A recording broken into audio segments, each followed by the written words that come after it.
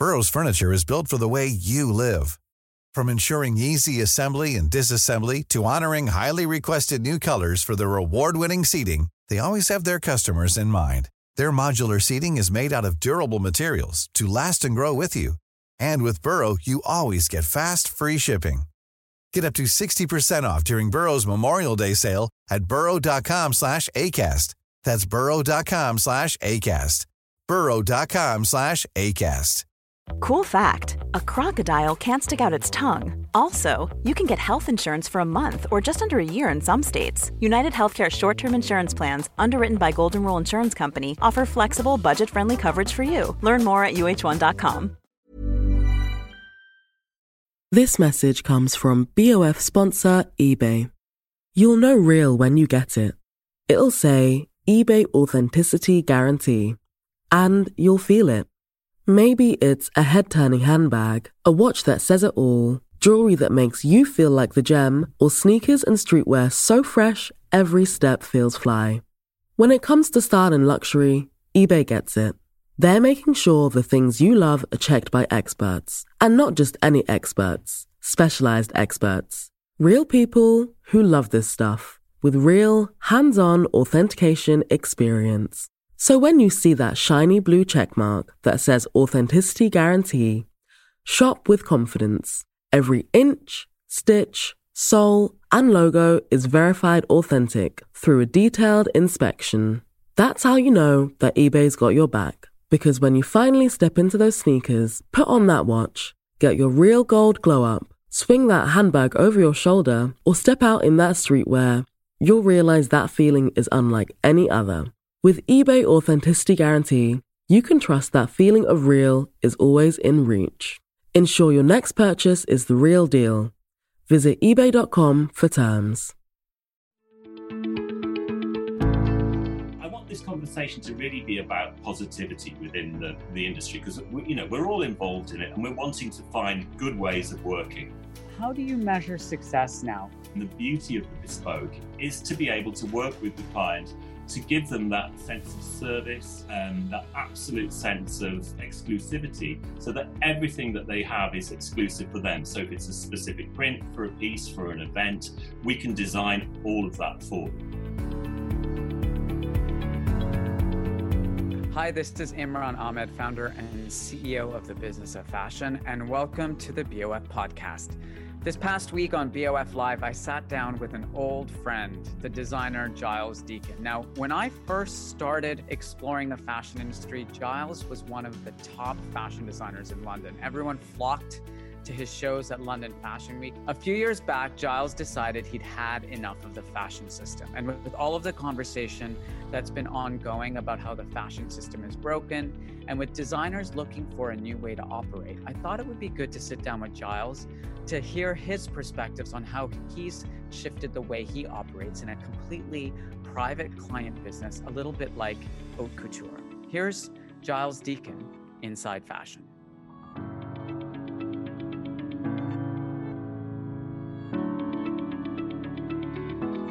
Delighted to have with me today a dear old friend, Giles Deacon. And I'll tell you all a funny story.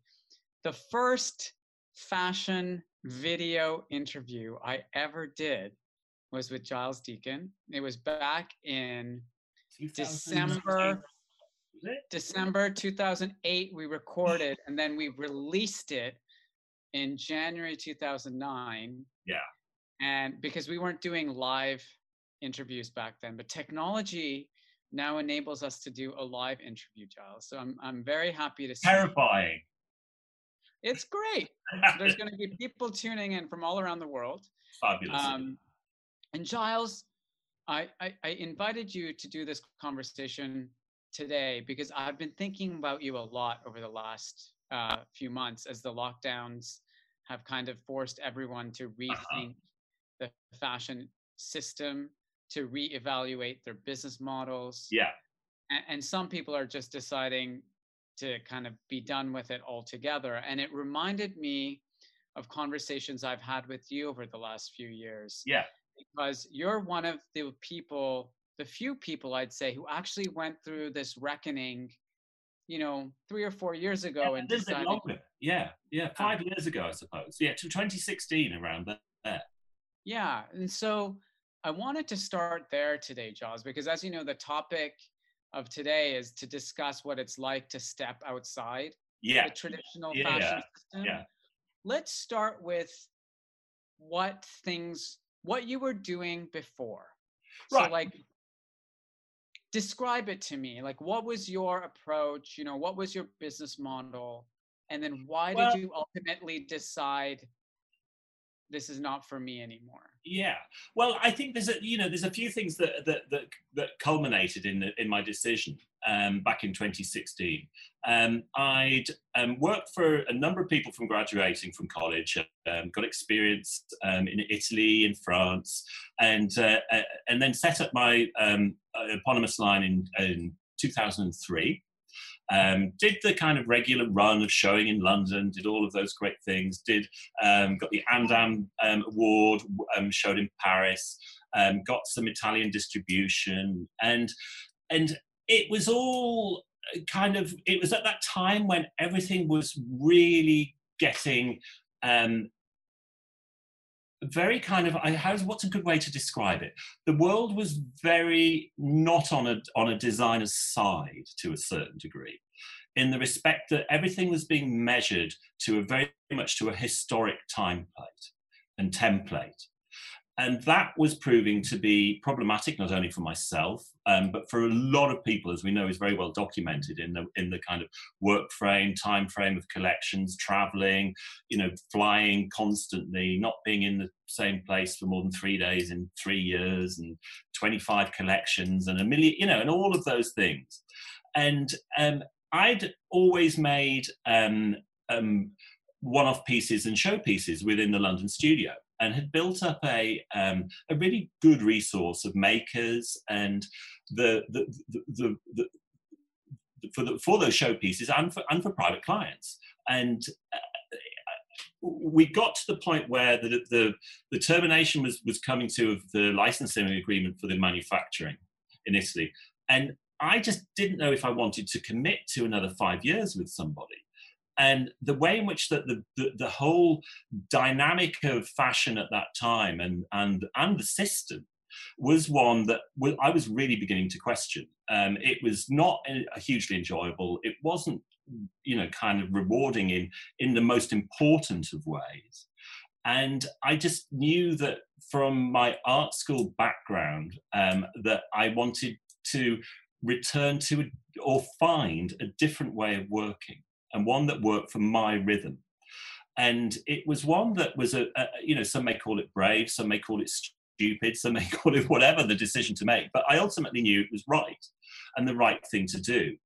And I knew that I wanted to continue to be a designer.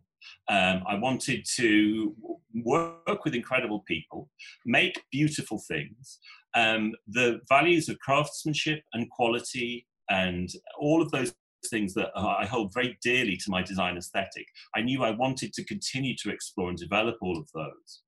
And to be also to do things like continue illustrating and, say, design costumes and work on films and, all of those other things that I've always liked to do.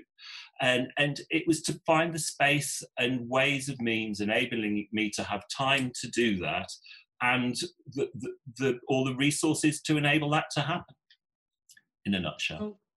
So that helps me understand what you wanted to keep, what you wanted to preserve.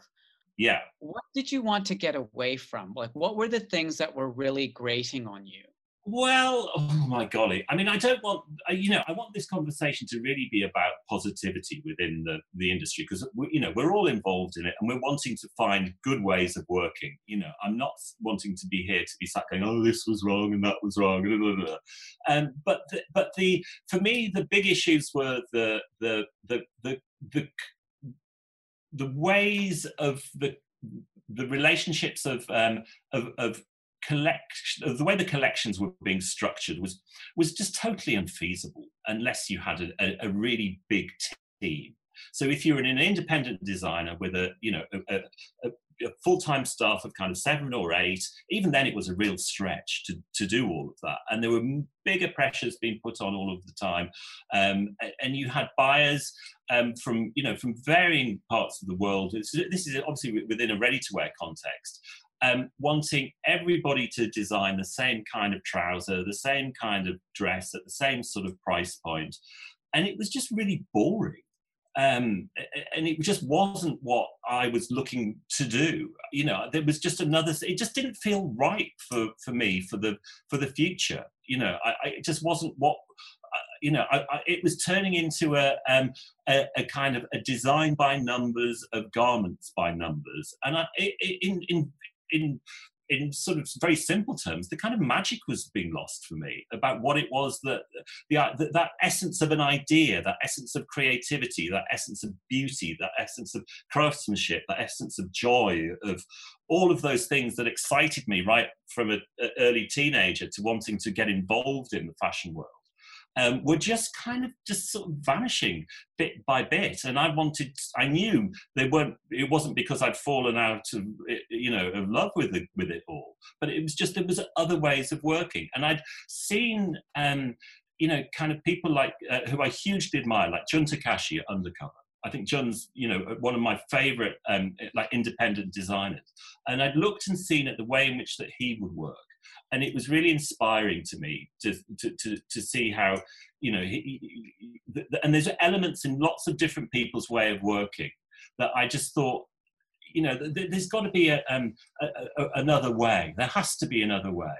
Everybody was talking about how, designers were dropping like flies. They were having breakdowns, a million things. People were just not happy with it. And the system was as we know, it's very well documented what was going on and what was difficult for people.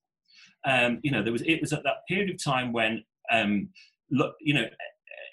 everybody thought that every business was able to become a $100 million business by putting the right infrastructure in, and off you go. And I was like, this is not going to happen. It's totally unachievable. There's nothing wrong in being a creatively interesting label that does lots of things or does something at that level or a different level. And it just all seemed to be, just all hurtling in a direction that wasn't right for me. And the way in which that just sort of designing more and more product for more product's sake. And at that time, I remember having conversations with people going, who's going to buy all of this? If everybody's been pushed to design the same things at the same price points to be in those same department stores, where's this, how is this special? What's unique about this? And coinciding with this, I was doing private sales with clients, and I'd be speaking to them, and they would be saying, we want this from you. We want this because it's, we want it because it's special. We want it because it's, and all of those things that I was not being able to put into a ready-to-wear collection, they were asking me for. So I knew there was an appetite for it. And I got to know the ways of which those worlds work over this period of time. And I say, and before that, because of the way in which that we used to make all the kind of showpieces and what have you for the shows in London. So, it kind of all sort of came together like that. Yeah.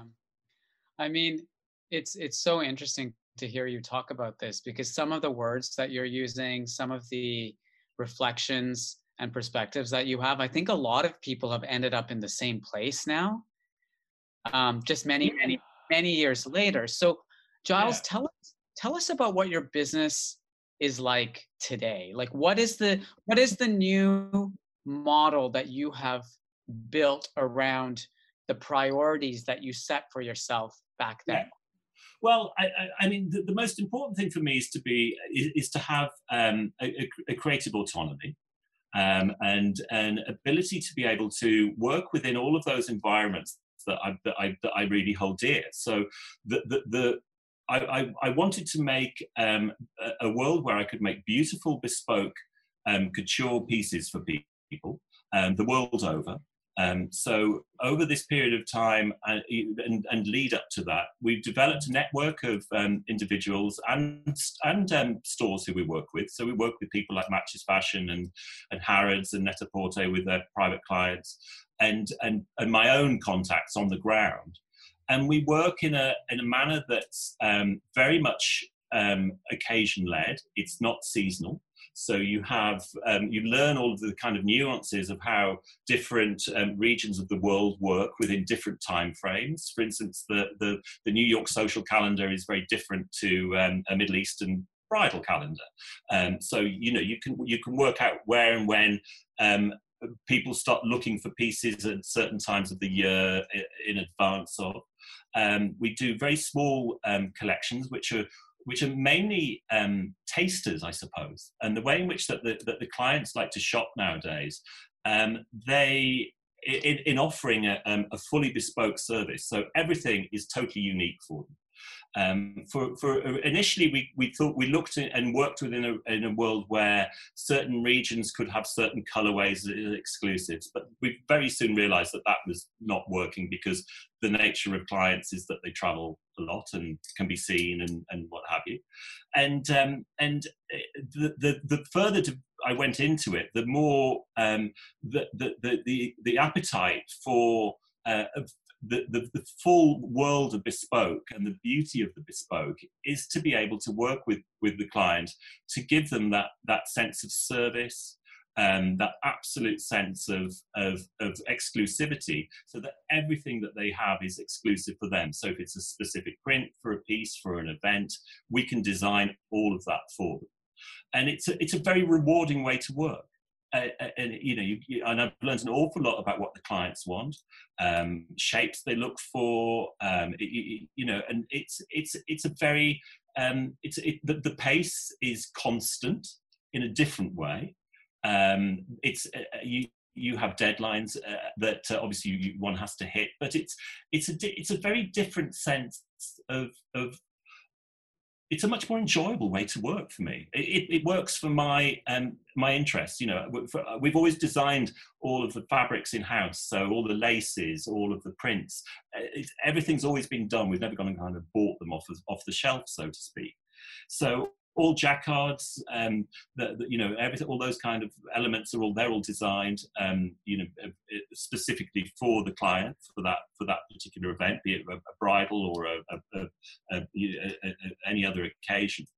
And an interesting thing within it all was kind of unbeknown to me at the time, was that we were working in a really interesting way that our waste was next to zero. I work with very local makers, so silk weavers in Suffolk, for instance, who've been working there for 200 years or more, and they will make 1 meter or 15 meters, whatever it is that we need in that specific colorway. So what we were making was very responsible in a traceability aspect, and that is an element that we're all very conscious of, and is something that the clients have become increasingly conscious and vocal about. So the fact that everything can be accounted for at every level as to its impact being positive is a huge influence on them and how they spend. So that's been a really great way to work. So we've kind of always, if a little unbeknown to me, been working to that kind of rhythm, which is very important. So you've been very responsible in that respect, and it's where one can do good like that, make beautiful things, and work in a time frame and rhythm that isn't going to put you hopefully in a coffin early, is a good thing as far as I can see. Ready to pop the question? The jewelers at BlueNile.com have got sparkle down to a science with beautiful lab-grown diamonds worthy of your most brilliant moments. Their lab-grown diamonds are independently graded and guaranteed identical to natural diamonds, and they're ready to ship to your door. Go to BlueNile.com and use promo code LISTEN to get $50 off your purchase of $500 or more. That's code LISTEN at BlueNile.com for $50 off. BlueNile.com, code LISTEN. Normally, being a little extra can be a bit much, But when it comes to healthcare, it pays to be extra. And United Healthcare makes it easy with Health Protector Guard fixed indemnity insurance plans. Underwritten by Golden Rule Insurance Company, they supplement your primary plan, helping you manage out-of-pocket costs without the usual requirements and restrictions like deductibles and enrollment periods. So when it comes to covering your medical bills, you can feel good about being a little extra. Visit uh1.com to find the Health Protector Guard plan for you. Have you ever owned something that inspired you to up your game? For me, I got a chef-grade range recently, and now I'm cooking new things every single night. Seriously, no cuisine is off limits. The point is, when we own exceptional things, they inspire us to do exceptional things. The all-new Lexus GX has an exceptional capability that will have you seeing possibilities you never knew existed. Its advanced technology and luxurious interior mean that wherever you go, you'll never go without. I can picture myself with a car full of groceries, cruising down the highway, soaking up the sun with the available dynamic sky panorama glass roof. Pure bliss. Live up to the all-new Lexus GX. Luxury beyond limits. Experience amazing at your Lexus dealer. This message comes from BOF sponsor eBay. You'll know real when you get it. It'll say eBay Authenticity Guarantee. And you'll feel it. Maybe it's a head-turning handbag, a watch that says it all, jewelry that makes you feel like the gem, or sneakers and streetwear so fresh, every step feels fly. When it comes to style and luxury, eBay gets it.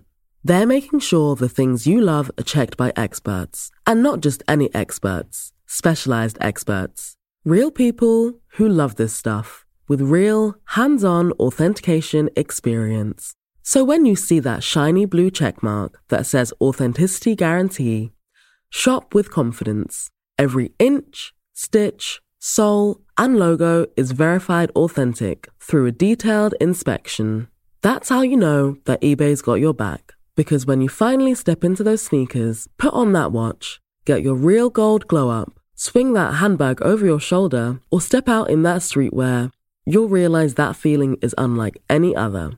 With eBay Authenticity Guarantee, you can trust that feeling of real is always in reach. Ensure your next purchase is the real deal. Visit ebay.com for terms. Yeah, so it sounds like it works a lot from a personal perspective, from a creative perspective, and also for the clients. But when you're getting silk weavers in Suffolk to produce 1 meter of fabric, it must not be cheap to do that. So from a business standpoint, how do you price things? Like how much do some of these items cost? And well, this is a very interesting point here. The pricing I only ever discuss with clients, and the client directly. There's various brands who we all know pride themselves on how much an entry price is, and they set a ceiling limit, and that what is or was a sign of a club to join. That sense of client confidentiality has stood me in really good stay all the way through this. We did a very high profile wedding dress, for instance, a few years ago, and Meghan Markle. No, it wasn't Meghan. No, not Meghan Markle. Sorry, Pippa Middleton. Excuse me. Yeah. Indeed. Yeah. And, various press outlets and God knows whoever else were calling up the studio, trying every single way they could to try and get a price out of me for it. And, we obviously didn't. And these things are all down to client confidentiality. And the number of clients who've come to me since who respected the fact that they've never seen a single price of anything anywhere is incredible.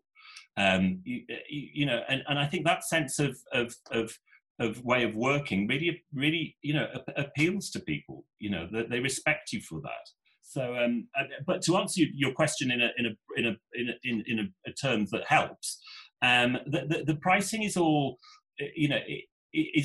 I would say is fair within a couture world. It's not the most expensive at all. You get a great and beautifully considered product that's entirely unique, and all of those things that we've talked about. And it's not just for the high net worths and super wealthy individuals of the world in that respect. It can be somebody who's always dreamt of having a couture bridal piece or a piece made to measure and saved up, and that's the one time in their life they will have it. It could be somebody who wants to have a wardrobe for the year. It's really broad. So the clients are globally interesting like that. We have a high court judge in Washington to an AstroTurf kind of heiress to a lady who lives in Northamptonshire. It is diverse. So that's an interesting perspective to kind of talk to you about as well, which is, in the world of kind of ready to wear fashion, the way you find customers is usually through your retailers. I mean, how do you find these people now, the ones who are willing to spend, substantial sums of money on custom-made products? Well, I mean, there's a lot goes by, the kind of visual awareness of seeing pieces. Red carpet, for instance, has always been a great way. Editorial.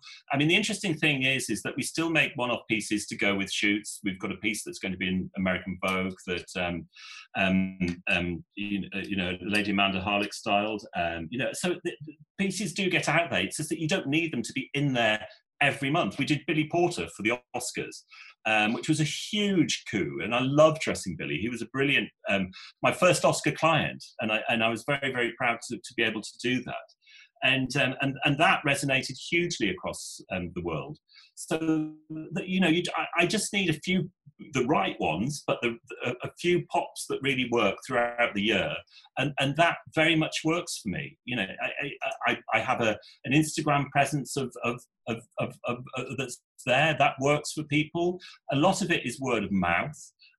Clients are very generous in offering around, and it can be within the realms of future technologies and modern technologies, a way of working. When the kind of WhatsApp started, we could be doing a fitting, and somebody could get on to their friends could all join in all different parts of the world, and they could have a look at the dress in the fitting, and then they could all see it, and then they could share it or whatever if they wanted to, and so you could get 2 or 3 people could come back over, I don't know, the next 6 months, for instance. So it can work very organically, and you get a bit of a following as well. Mm-hmm. Giles, one thing that you don't do anymore is fashion shows, and I remember your shows. Yeah, they were fun. They were so fun. I mean, there was a time during London Fashion Week when your show was, one of the most important, moments of the week. And everyone from all over the world used to cram into that little space in the Rochelle School. Absolutely, yeah. To see your pieces. And it was, many of the designers I've been speaking to over the past few months, as we've been talking about the lockdowns, when they think about their creative process without the show is the kind of culmination of telling the story they wanted to tell and creating that moment. It's hard for some of them to imagine that process without the forcing mechanism of a show. And I remember Jessica Stam in that Pac-Man. That's that Pac-Man thing that Stephen Jones made, and there was all of these amazing moments. I mean, do you miss the show part? Elements of it, I do. I mean, I still think I'm a big fan of fashion shows. I still think I would absolutely do one again if it was right within the right context. But where it would be and within what capital, I would be really open and what sort of event it would be. But they're a fabulous way to to see things, and I think the thing with a private client is that they get their own private fashion show, and you get that consultation and you get all of that work. And so that interest from me as a designer I've always liked the work. The work is always, the most important for me in that respect.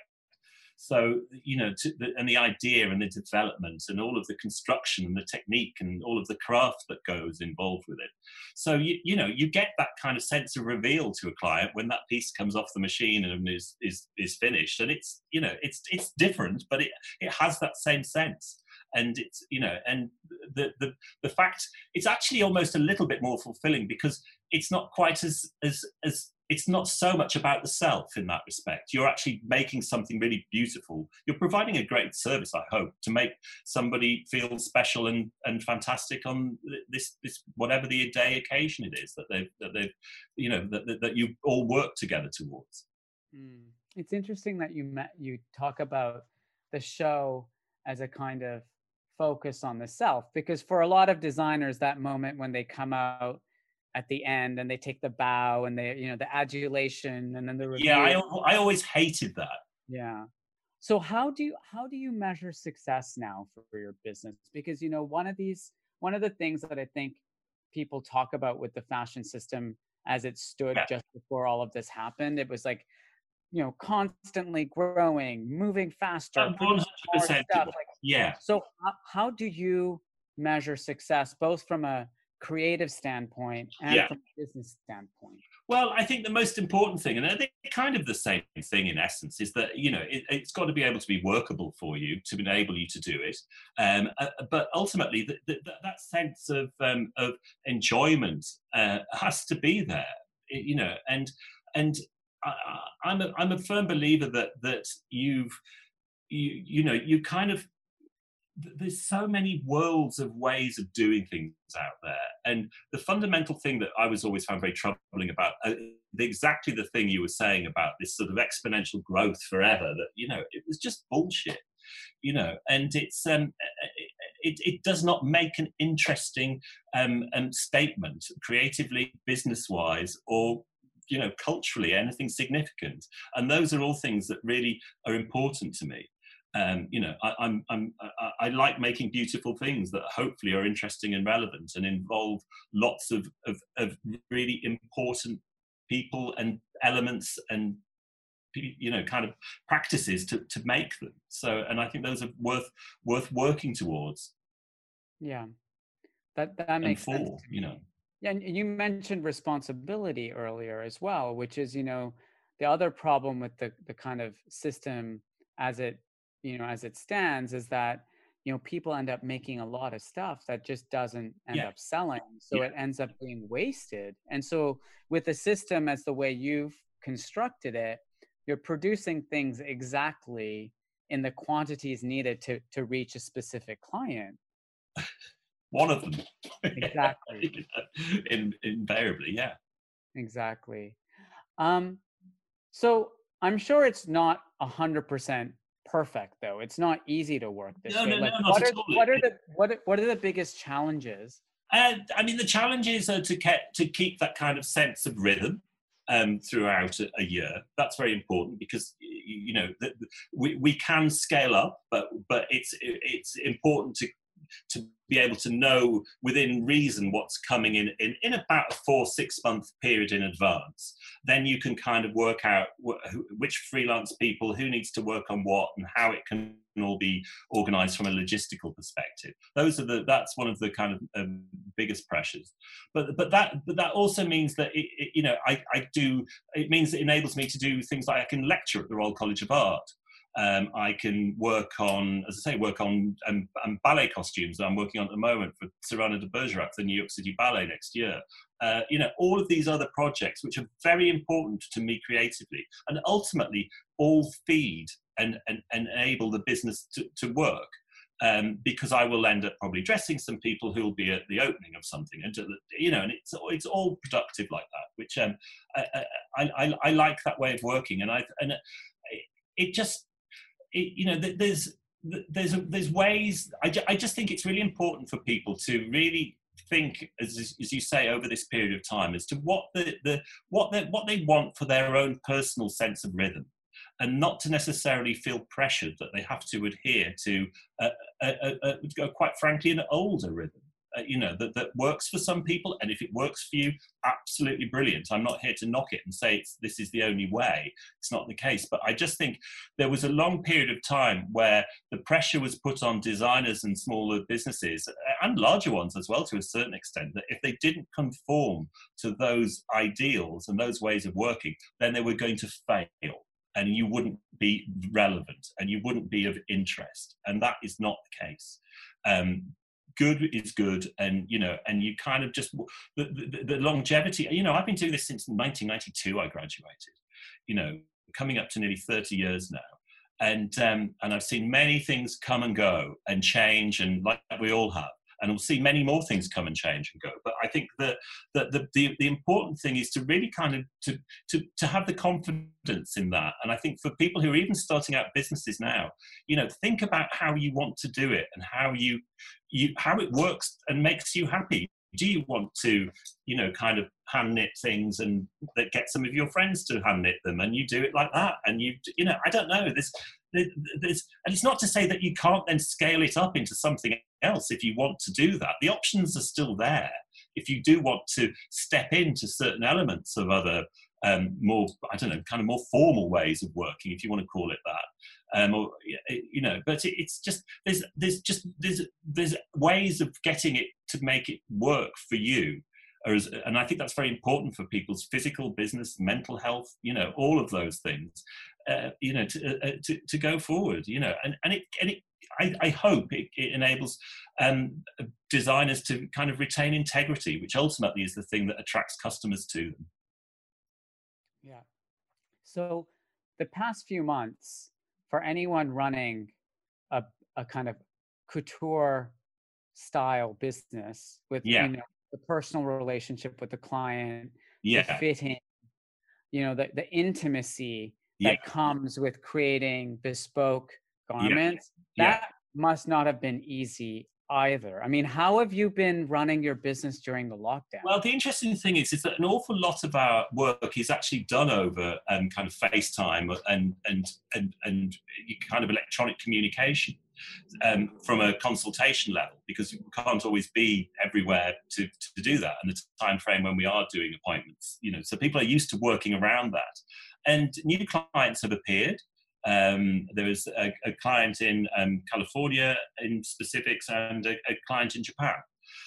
So I have been doing sketches and consultations and FedExing fabrics, and still been doing some pattern work. And some of my a lady who does some of my embroideries has been in London in isolation, so I've been dropping things off for her to work on, cycling around. So it's obviously got smaller, but it's things still move along, and people are looking towards when and how they can get things moving. We can take measurements. We can get.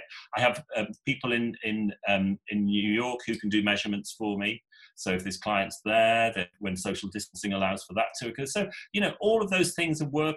People work around them, and there's ways of doing it. And it's also been great time to. I've been wanting to really archive all of the fabrics that we've worked on over the years and put those into a really good order. So I've had boxes and boxes and boxes of cuttings of all of the prints and jacquards and silks we've worked on. So I've been making books of those, which has been great, and doing lots of painting and drawing, and then doing what everybody else is doing around. Kind of, it's a time of change for sure, but the world moves. Ultimately. Is there anything that you'll do differently now because of the lockdown, and lessons you've learned or changes in the market that maybe? I will probably do. I will probably do. I'll try and do trips to be very conscious of my traveling.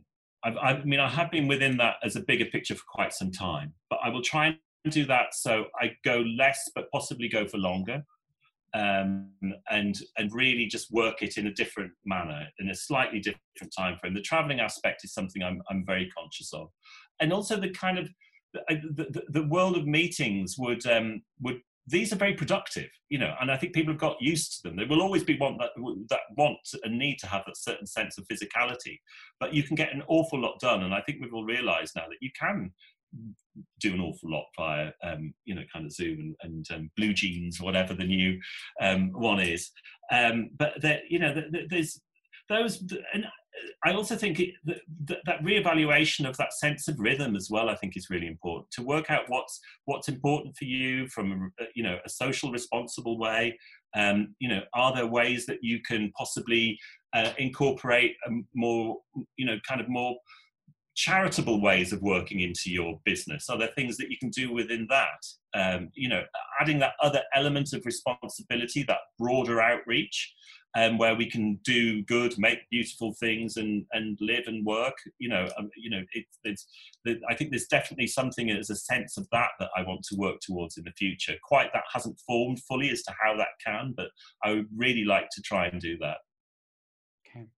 Well, Giles, thank you so much. It's Thank always you. so nice to chat with you. And I think there's a lot that everyone can take away, not just in terms of the way you've structured and planned your business, but just being really honest with yourself about what makes you happy. Yeah. As opposed to trying to serve a system that may actually end up doing the opposite. So thank you for sharing your advice and your story. Pleasure. And I'll see you soon, I hope.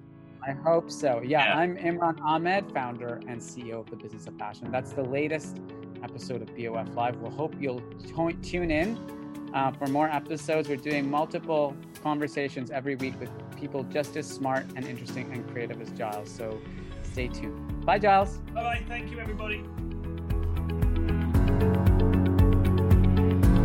If you've enjoyed this episode, don't forget to subscribe, give us a rating, and you might be interested in joining the Business of Fashion's global membership community, BOF Professional. Our members receive exclusive deep dive analysis, regular email briefings, as well as unlimited access to our archive of over 10,000 articles, our new iPhone app, and all of the online courses and learning materials from BOF Education.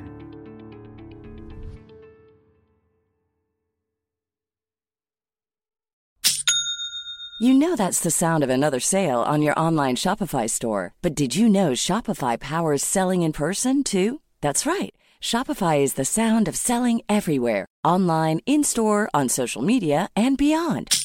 Shopify POS is your command center for your retail store. From accepting payments to managing inventory, Shopify has everything you need to sell in person. With Shopify, you get a powerhouse selling partner that effortlessly unites your in-person and online sales into one source of truth. Track every sale across your business in one place and know exactly what's in stock. Shopify helps you drive store traffic with plug-and-play tools built for marketing campaigns, from TikTok to Instagram and beyond. Plus, Shopify's award-winning 24/7 help is there to support your success every step of the way. Do retail right with Shopify. Sign up for a $1 per month trial period at shopify.com/BOF, all lowercase. Go to shopify.com/BOF to take your retail business to the next level today. Shopify.com/BOF. Mom deserves the best, and there's no better place to shop for Mother's Day than Whole Foods Market. They're your destination for unbeatable savings, from premium gifts to show-stopping flowers and irresistible desserts. Start by saving 33% with Prime on all body care and candles. Then get a 15-stem bunch of tulips for just $9.99 each with Prime. Round out Mom's menu with festive rosé, irresistible berry chantilly cake, and more special treats. Come celebrate Mother's Day at Whole Foods Market. Mom deserves the best, and there's no better place to shop for Mother's Day than Whole Foods Market. They're your destination for unbeatable savings, from premium gifts to show-stopping flowers and irresistible desserts. Start by saving 33% with Prime on all body care and candles. Then get a 15-stem bunch of tulips for just $9.99 each with Prime. Round out Mom's menu with festive rosé, irresistible berry chantilly cake, and more special treats. Come celebrate Mother's Day at Whole Foods Market.